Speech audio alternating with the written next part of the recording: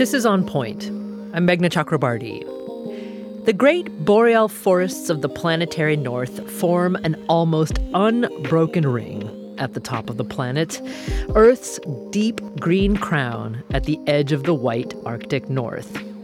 Ben Rawlence has visited these forests on foot, by canoe, and under the perpetual sunless indigo sky of what are supposed to be cold, snowbound winters. And here is what he has found. Quote, "This bright green halo is moving unnaturally fast, crowning the planet with a laurel of needles and leaves, turning the white Arctic green," he writes. "The migration of the tree line north is no longer a matter of inches per century. Instead, it is hundreds of feet every year. The trees are on the move." And they shouldn't be.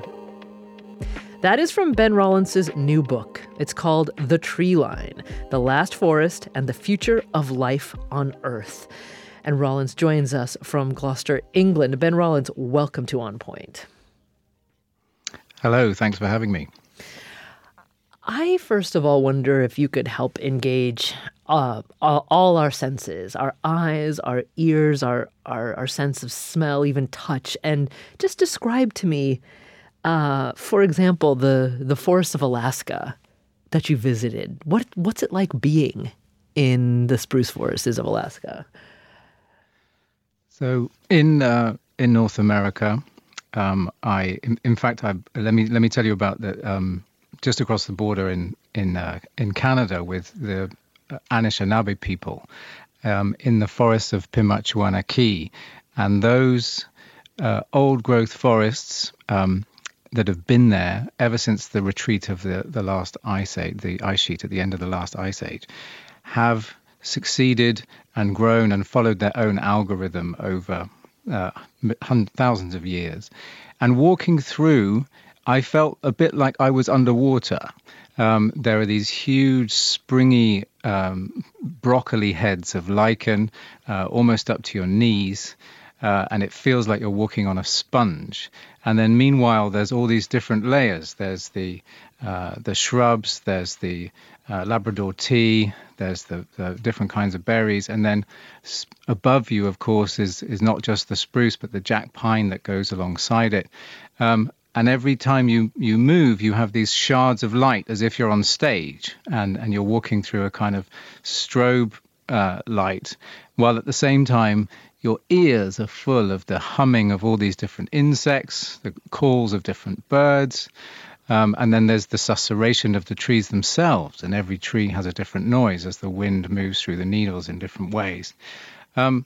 So those old growth experiences are very, I think, few and far between for some of us. Certainly us in England, we don't have very many of them at all.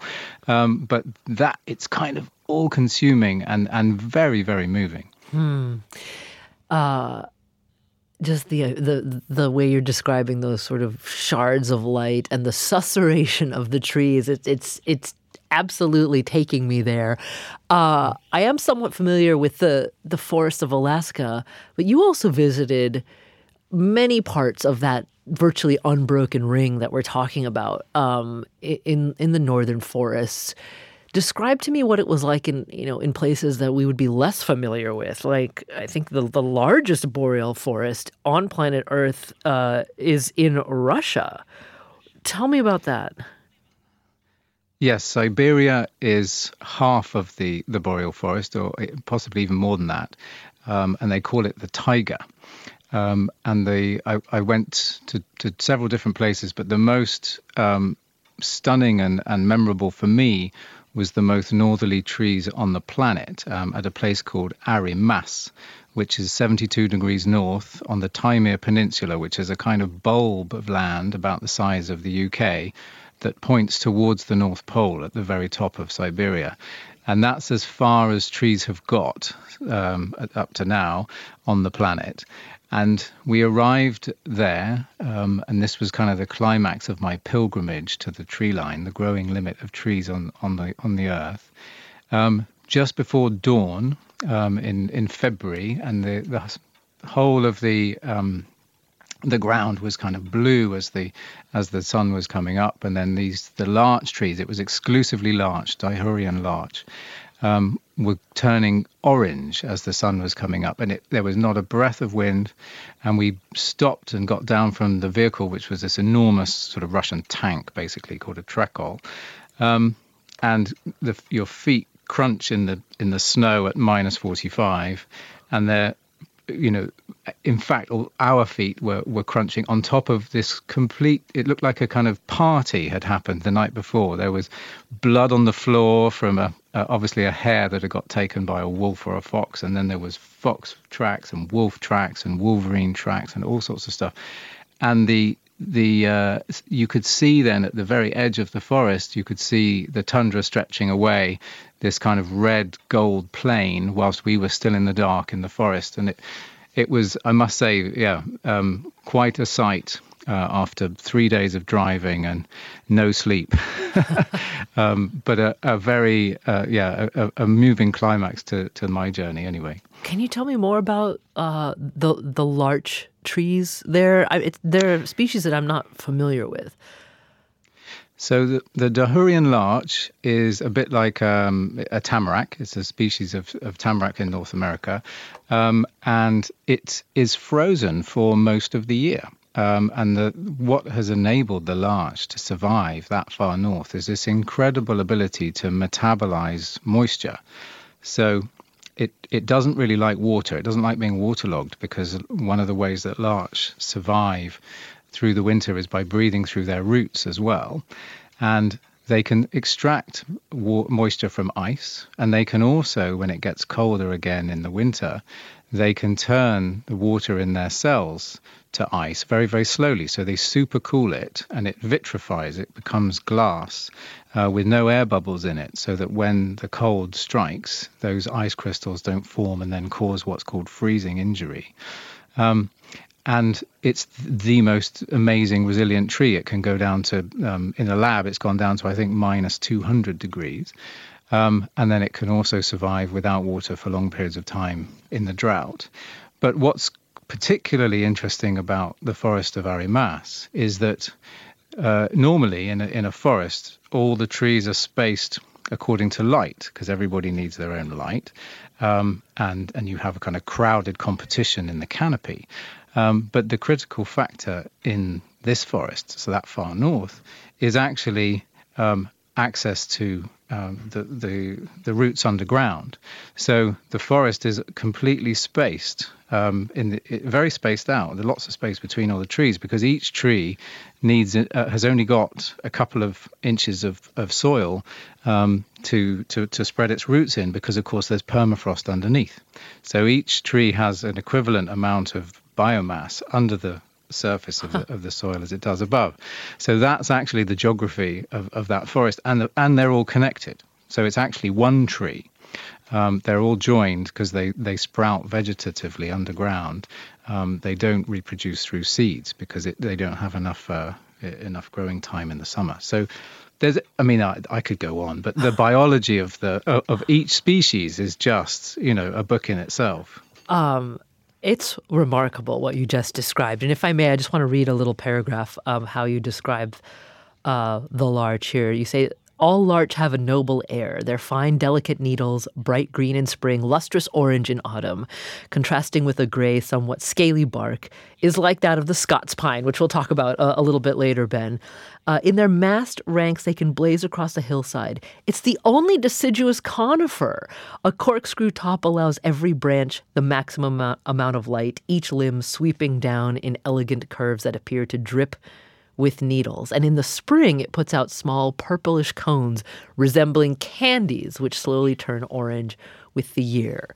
Now, the other thing that you say about the larch is that it has been recognized, and quite some time ago, you talk about who first recognized this, that the larch's relationship with the ice, that ability that you talked about before, was the entire foundation of the Siberian landscape as we know it? As far as we know, yes. There's two main things that govern the distribution of the larch in Siberia. The first is the permafrost, and the second is humans. So if you go far back enough, it seems in the archaeological record that the taiga of Siberia was actually a savanna with sparse elements of forest, and then the humans, basically a perfect environment for megafauna like mammoths and elk and certain species of horses. And then when the humans came on the scene and they took out too many of those megafauna, the larch spread like a weed. And the tree which outcompeted the others was the one that was best adapted to the permafrost that underlay the savanna. So, in fact, Sergei Zimonov, one of the main ecologists of Siberia that I spoke to, sort of granddaddy, as it were, of Russian permafrost research, calls the larch a weed. And it is almost exactly contiguous with the spread of permafrost. So it is that relationship that has shaped this huge biome, which, of course, we all rely on and has, huge significance for planetary functions in the Northern Hemisphere, well, the world as a whole. Well, that's what we're going to talk about that throughout the remainder of the show. But we have about 30 seconds left before this first break here, Ben. Mm-hmm. For you, honestly, how would you describe what the magic of these trees is? For me, it's the way that they, it's how much we don't know. Yeah. It's the way that they talk to each other. It's the relationships with other species. It's, this incredible mystery that we're only just beginning to scratch the surface of. Well, today I'm speaking with Ben Rawlence. He's author of the new book, The Tree Line, The Last Forest and the Future of Life on Earth. And we'll talk more about what that future might be when we come back. This is On Point.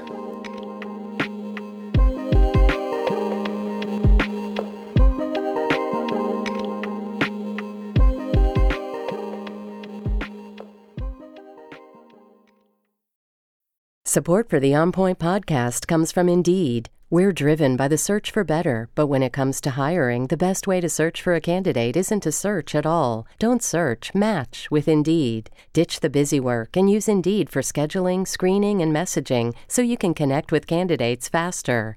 And listeners will get a $75 sponsored job credit to get your jobs more visibility at Indeed.com/onpoint. That's Indeed.com/onpoint. Terms and conditions apply. Need to hire? You need Indeed.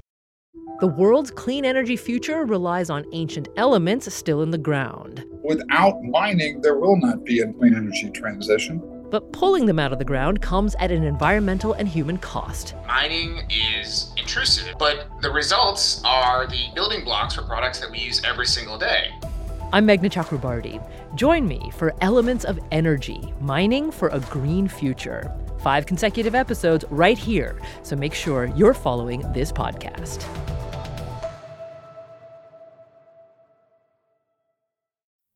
This is On Point. I'm Meghna Chakrabarti, and today we're talking with Ben Rawlence. He's the author of a new book. It's called The Tree Line, The Last Forest and the Future of Life on Earth.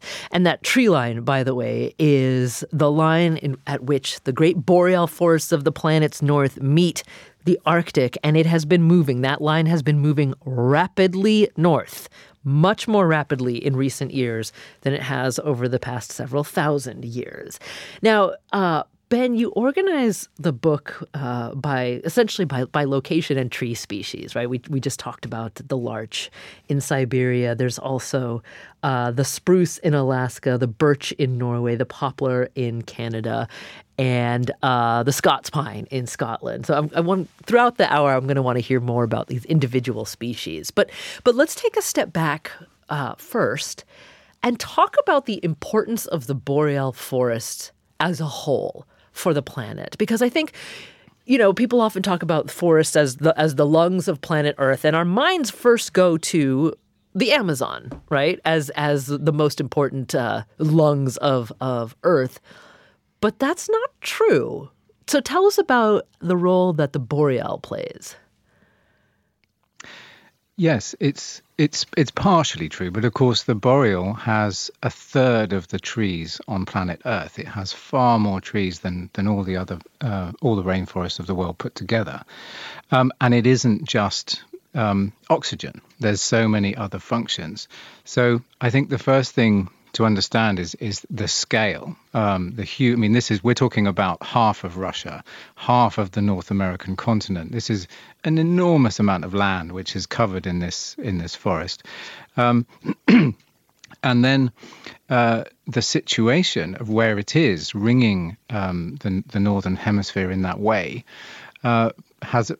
is critical, because you have these boundaries between the ice and the boreal, and then between the temperate savanna lands and the boreal, and you get huge differentiations in temperature gradient and in transpiration. So those trees are breathing every day and every night, and obviously every summer and every winter there's another cycle going on, and that creates a lot of moisture going up into the atmosphere, along with all sorts of other volatile chemicals. And you get these huge weather patterns that then are driven by the function of the forest. So the jet stream has a clear relationship with the breathing of the forest, as well as the temperature gradient between the ice and the forest. You then also have the huge cleansing function that these trees perform. So what I think is often missed is that it's not just they're breathing in carbon dioxide and breathing out oxygen, but that oxygen, when it's transpired, the trees are also shooting out all sorts of cleansing chemicals, antibiotics. They're trapping all sorts of particulates. They're cleaning the atmosphere like a comb, and performing all these functions that are humming away in the background that we're scarcely aware of. And the last one is water, of course. So you may have heard this, your listeners may have heard of this concept of flying rivers. But when the trees transpire, they're creating a vacuum, and that vacuum sucks in air, especially from the oceans. And sometimes, so from the coast, for example, of Alaska, all the way inland, that rain may have fallen 10 times and then been retranspired and sucked inland again. So the trees are actually like a kind of conveyor belt pulling water inland, and they have an intimate relationship both with other parts of the continent. So there are teleconnections, for example, between the boreal and the Midwest grain belt, also between the Amazon and the West African monsoon. And then lastly, that water is discharged into the Arctic Ocean, the Pacific, the Atlantic. It has a key role in the Arctic pump and the overturning of the ocean. So it's absolutely essential role in the climate of our northern hemisphere. I'm going to hope that was not a fire alarm that I heard behind you there, Ben. But in the book, the BBC. In the book you write, again, I just want to emphasize the vastness of this forest system that we're talking about. That here's how you describe it. It covers 1/5 of the globe and contains 1/3 of all the trees on Earth. It's the second largest biome or living system on the planet after the ocean. And all those planetary systems you just described, water, oxygen, atmospheric circulation, ocean currents, polar winds, are influenced by the boreal. And yet, how much do we understand, Ben, of how climate change is impacting this critical planetary system? Well, the answer is it's patchy. And in some places we understand more than others. And actually, Alaska and North America is one of the places where this has been studied in most depth and for the longest period of time. So we do have quite a clear picture of what's happening. It's quite easy to see where the tree line is moving. It's less easy to understand sort of the implications for carbon sequestration, permafrost collapse, and things like that. Those are the much more intangible unknowns. But I think it's fair to say we know enough that we should be really alarmed and we should be doing all we can to protect it. But what was stunning to me was this, we're used to this sort of idea of, trusting the science, and that science probably has most of the answers. And certainly the activists are always saying we just need to listen to the IPCC and the climate scientists and so on. But actually how rich the debate is amongst scientists, and how, not about the fact of climate change, but about how it's unfolding, and what we're modeling and what we're not modeling. And in particular, I think the one big sort of shock for me was that there are 3 stations in Siberia that are monitoring methane release, for example. And methane is absolutely the joker in the pack in terms of climate forcing and temperature. So we, in some cases we know a lot, and in other cases there are very big gaps which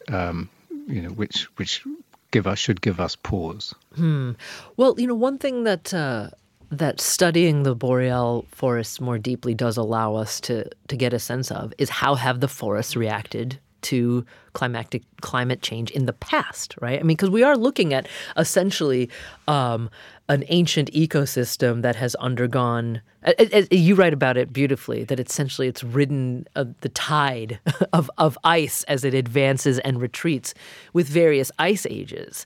So can you talk about that a little bit? And perhaps even through the example of what you saw not so far from where you are in England when you went up to Scotland, which is an interesting place to sort of think about this question of how the boreal forests have changed over sort of geologic timescales. What did you see there? Yeah, so if you imagine the Earth as essentially like an ice cream, and the ice melting or dripping down to the mid-latitudes and then retreating again, every 100,000 years for the last sort of 30 million at least, the ice has come down from the Arctic, and then it's gone back again. It's a bit like rising and falling like breath, and the green tide of the trees has followed and retreated. So that's why we have these 7 species around the world, and why each one is different, these keystone ecosystems. And in the UK, it's the Scots pine, is because those trees each time have come from refugia further south. The trees don't spread latitudinally sideways, they come from the south. So you have these climax ecosystems that are different in each different landmass. So hence the birch in Scandinavia, larch in Siberia, and so on. Now, in the UK,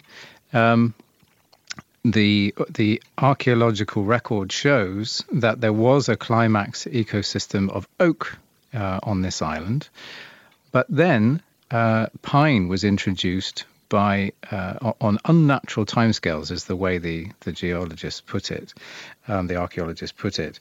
And what that means is that actually it was introduced, the only plausible solution is it was introduced by humans. So the pine was brought by the Celts coming from Portugal, and it made its way up the west coast of the UK, Wales, up to Scotland. And then it met another tree with a different DNA, whose provenance was Kiev in the Ukraine. And there is a myth in Celtic folklore that when the Celts got to the top of Scotland, they met another band of people coming the other way, they called them the Red People of the Danube, who also obviously had brought their own habitat with them. So now we have 2 distinct genetic populations of Scots pine making up the Scots pine forest in the UK, and so it's actually a human, a sort of partly man-made, man-instituted succession pattern. Can you just describe the Scots pine? Because I have to be honest, when I think about Scotland, and particularly northern Scotland, I'm not envisioning deep green forests. No, well, this is absolutely, you're absolutely right. I mean, this is the thing, is that we, for the last, so the Scots pine is a relative of Picea, so it's a relative of the spruce, similar family, but it has this reddish bark, and it has very long needles. and it survives up to about 500, 600 years old, usually with various cracks and losing limbs and so on. So they always look rather weather-beaten, the Scots pines that have lived for a while. And the kind of quintessential tourist picture postcard image of Scotland is a bare green hillside with a single Scots pine. And that's actually entirely unnatural. The only reason usually those single pines have survived is because they were too big for the deer to eat them when they were younger. And actually, once upon a time, all of the hills of Scotland were largely forested with Scots pine, and then we cut them down. And now, especially after the Napoleonic Wars and all of the sort of colonial adventures that my ancestors embarked on, they used a lot of timber, made a lot of ships, and much of that came from Scotland and Ireland. So now we have this completely denuded landscape where the deer have been allowed to run riot after the trees have gone, and of course the people were cleared as well. And so we have this sort of what looks like this kind of timeless rolling green hills, but actually is a completely ruined landscape. And those pines, funnily enough, survive much, much longer when they're in an intact forest. Because just like humans, the mother granny pines give the resources underground to the babies. And when the seedlings come up and the older trees get to the end of their life, they get nutrients from the younger ones, and so they live much longer. So there's some interesting research about the longevity of pines when they're surrounded by their family. They're actually social creatures. You write about how there's evidence of preserved pine tissue in Scotland, some of Scotland's bogs that date back, 7,000 years? 7,000 years. Yes. And so, but what I'm wondering is, this chapter, you call it the zombie forests. And what does the story of human management of the pine forests of Scotland and this, you talk about a rewilding effort, essentially, that's going on up there. How does that relate to this bigger picture of the tree line moving north and climate change? So there's currently quite a lot of debate around, what was the history, because there's a lot of effort to plant trees, and lots of companies are spending a lot of money on planting trees on the assumption that we are rewilding, we're taking the forest back to its wild heritage. Meanwhile, you have grouse moors and kind of traditional plantation owners and others who are saying, forestry plantation owners, who are saying, that's not natural. It was never like that. This is more natural. And the irony is, it was none of those things. It was actually an oak forest, and the pine was brought by the humans. But the point about the zombie forest is, it doesn't really matter anyway, because nature has its own algorithm, its own equation. And at the moment, the UK is effectively moving south at a rate of around 12 miles a year. So that's our climate velocity based on the temperature. So it's like we're moving towards southern Europe. And by at least 2050, if not before, London will have the temperature that Barcelona has had until recently. I mean, Barcelona obviously today is off the charts. But and what that means for the trees is that, up until quite recently, people used to think that the tree line in Scotland was somewhere around about 700 meters. So what's that in feet? 2,100 feet. But as the tree line now is moving north at quite a rate, it could be that by the end of this century, the Scots pines are below the growing limit for pines. It'll be too dry. It'll be too hot.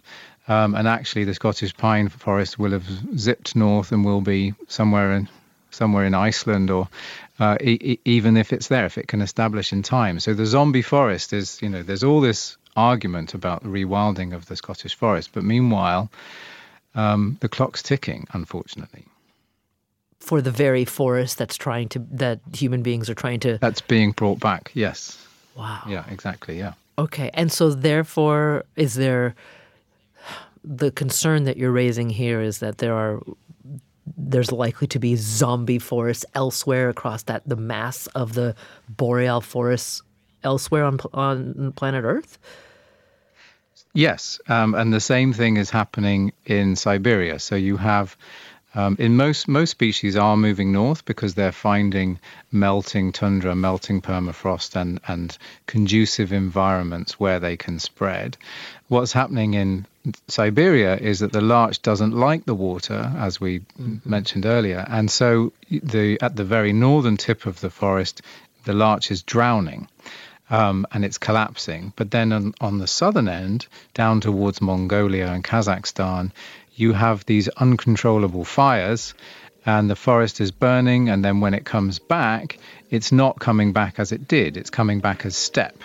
So the forest, in a way, is caught in a vice. It can only go so far as the ocean. And from below, it's getting burned and dried. So I'm afraid, yes, all those forests are walking dead sooner or later. Well, Ben Rawlence is our guest today. We're talking about what he's written in his new book, The Tree Line, The Last Forest and the Future of Life on Earth. And we'll be back in just a moment. This is On Point.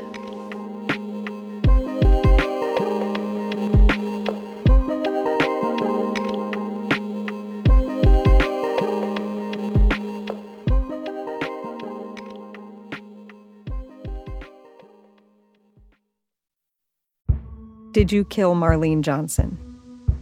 I think you're one of the first people to have actually asked. From WBUR and ZSP Media, this is Beyond All Repair, a new podcast about an unsolved murder that will leave you questioning everything. Somebody should be in jail for murdering my sister. A woman who's never been believed. As long as they think I have done this, then they're not looking for who actually did this. And that's what makes it a cold case. No, it's a botched case. And a search for the truth, once and for all. Wow, it just gets more interesting. Beyond All Repair. Listen and follow wherever you get your podcasts. Be careful. You're digging in a place that's been very peaceful for a while. Do it anyway. Dig.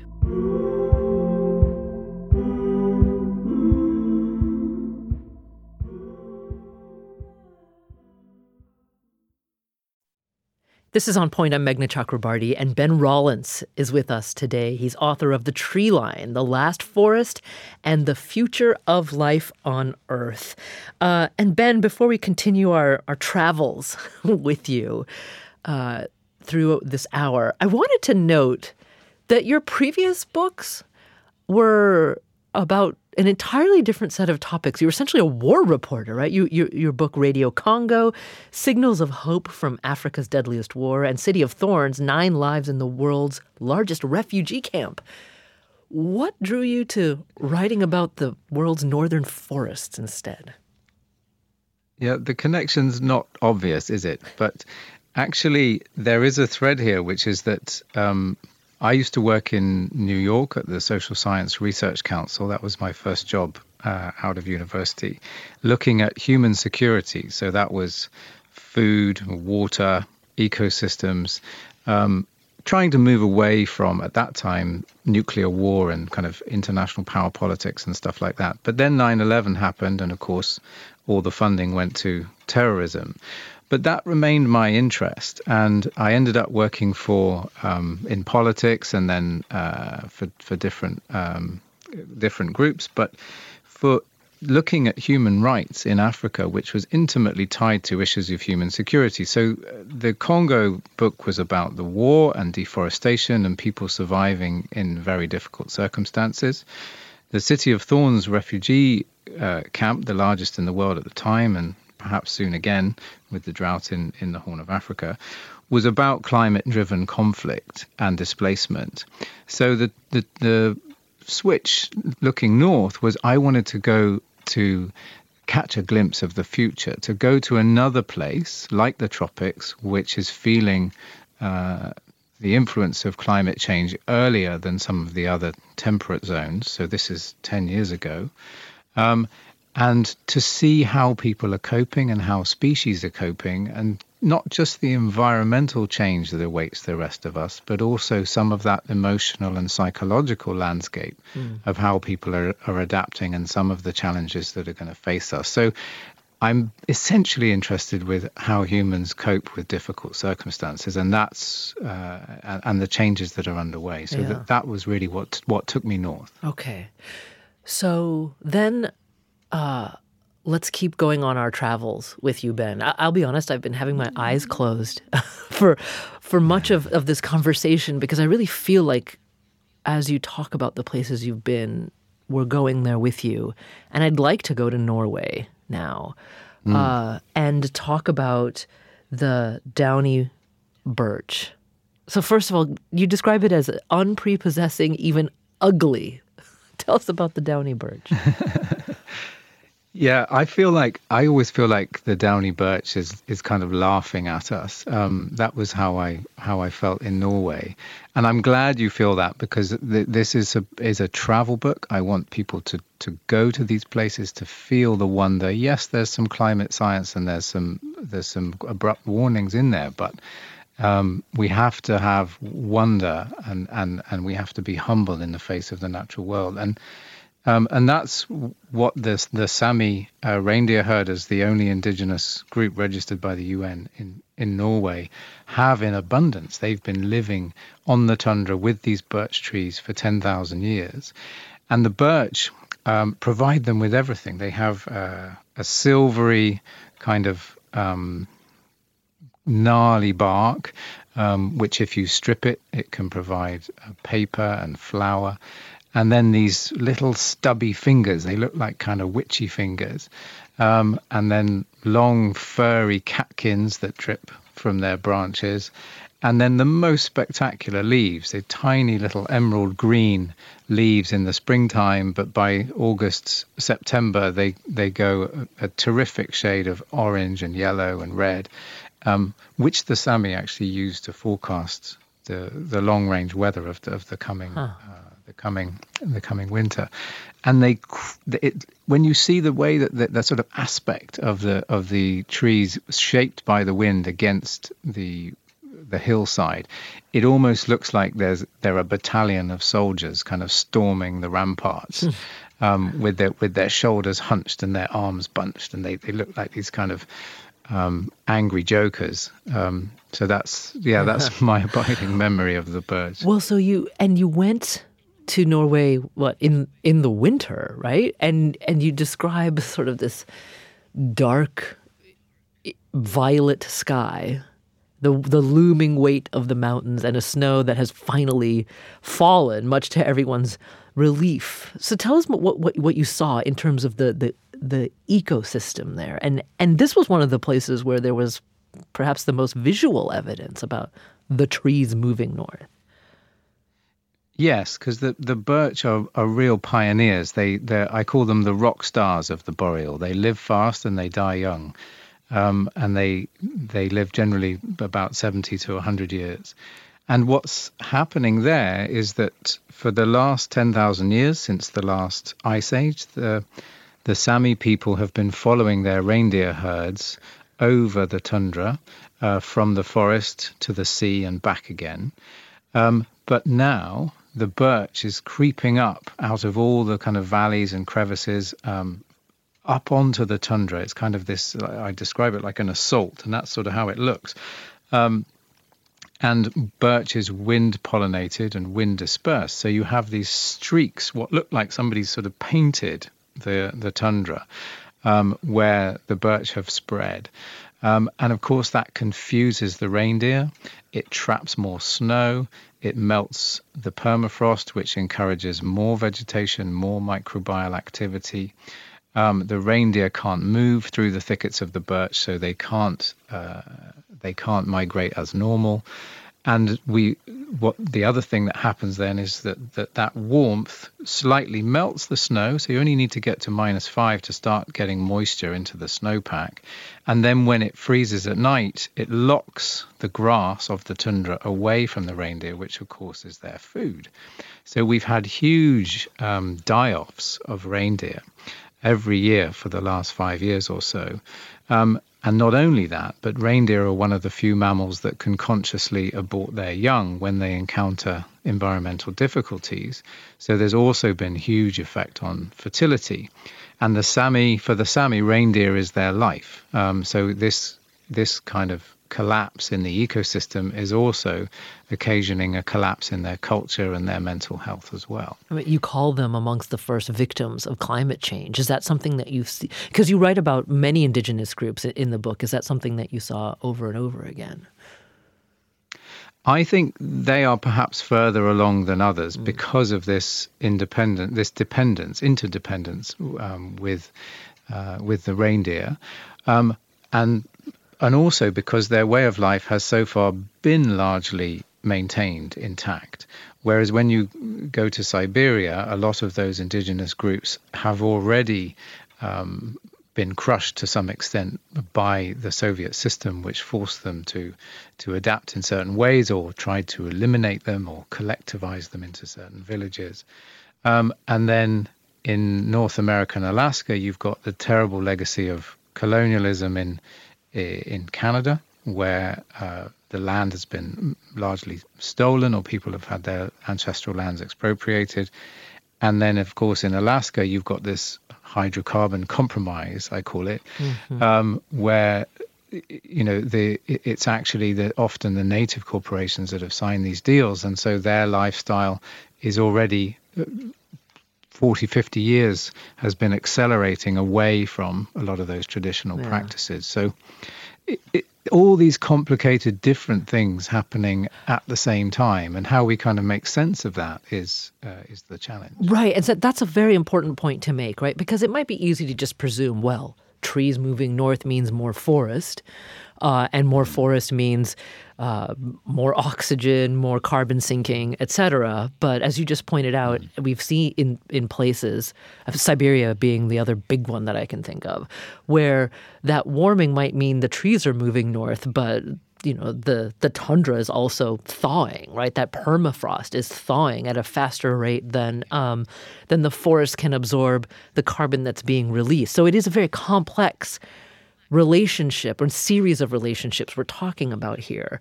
But Ben, I grew up on the west coast of the United States and spent a lot of my younger years hiking around the old growth forests of the Pacific Northwest, and in the redwood forests of California. And just last summer or last spring, my family and I, we went down to the Southwest and literally just went to marvel at the wonder of the bristlecone pine, right? Just to stand in front of trees that have been rooted in the earth for 2,000 to 3,000 years.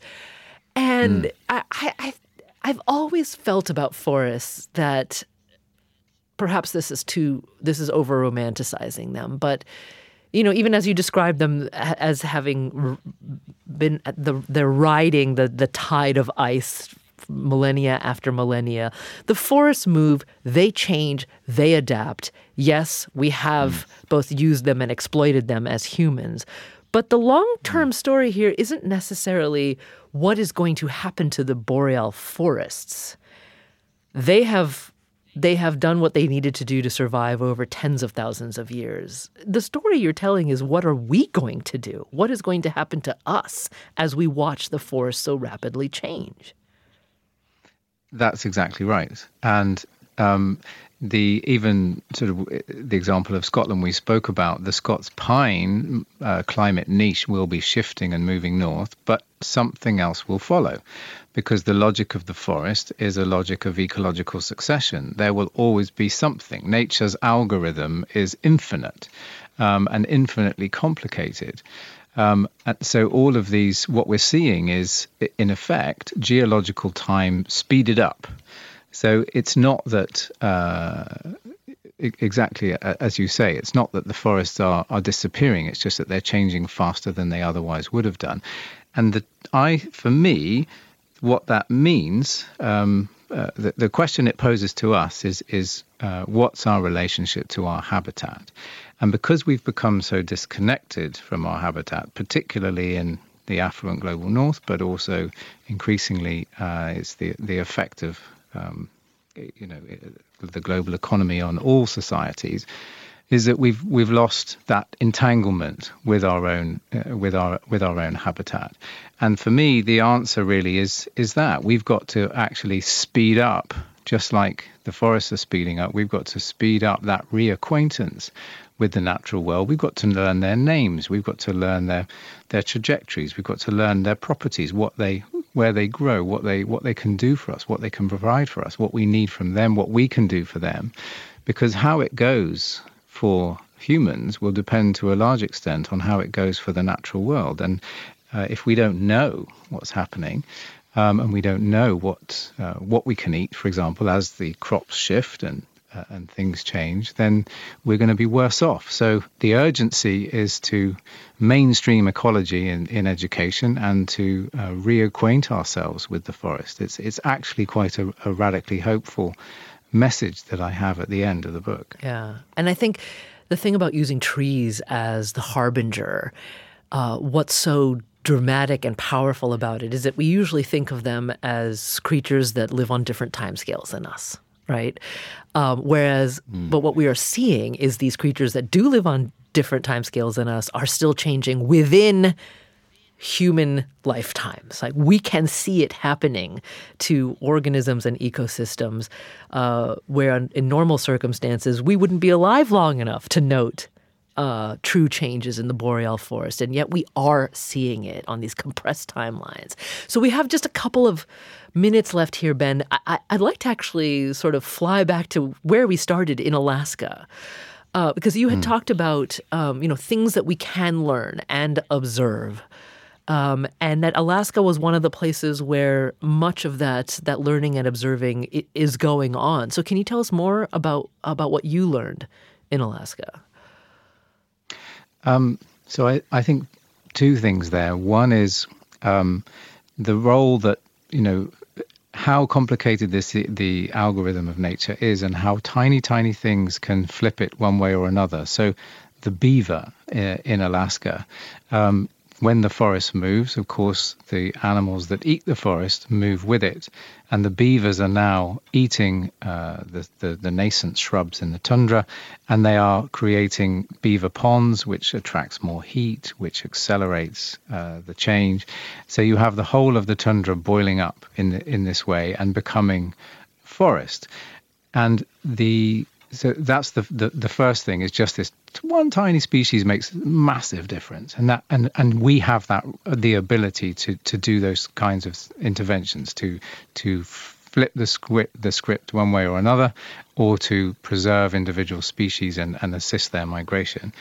But the second is the history of humans in Alaska, and in particular the Koyukon, who have this remarkable perspective and not even ideology. It's a value system for how what they call the world that Raven made, and how we must respect all of those elements of the natural world, how we should interact with them. There's a wonderful story of a young woman who's told off for talking about the ice, because the ice will be offended that you mentioned it by name. And that kind of fear and respect, that kind of sacredness, is, I think, where what we need to get back to. And it's absolutely not incompatible with modern technological life. I mean, we've only characterized 6% of the chemicals in and the compounds in the boreal forest. And out of that 6%, we've had aspirin and prostacyclin and all these other things. There is a whole world out there where we could be designing cities alongside trees. It could be very different. Well, the new book is The Tree Line, The Last Forest and the Future of Life on Earth. It's written by Ben Rawlence, who joined us today from Gloucester, England. Ben, it's been such a pleasure to talk with you and to travel alongside you through the world's great boreal forests. Thank you so very much. Thank you very much. I'm Meghna Chakrabarti. This is On Point.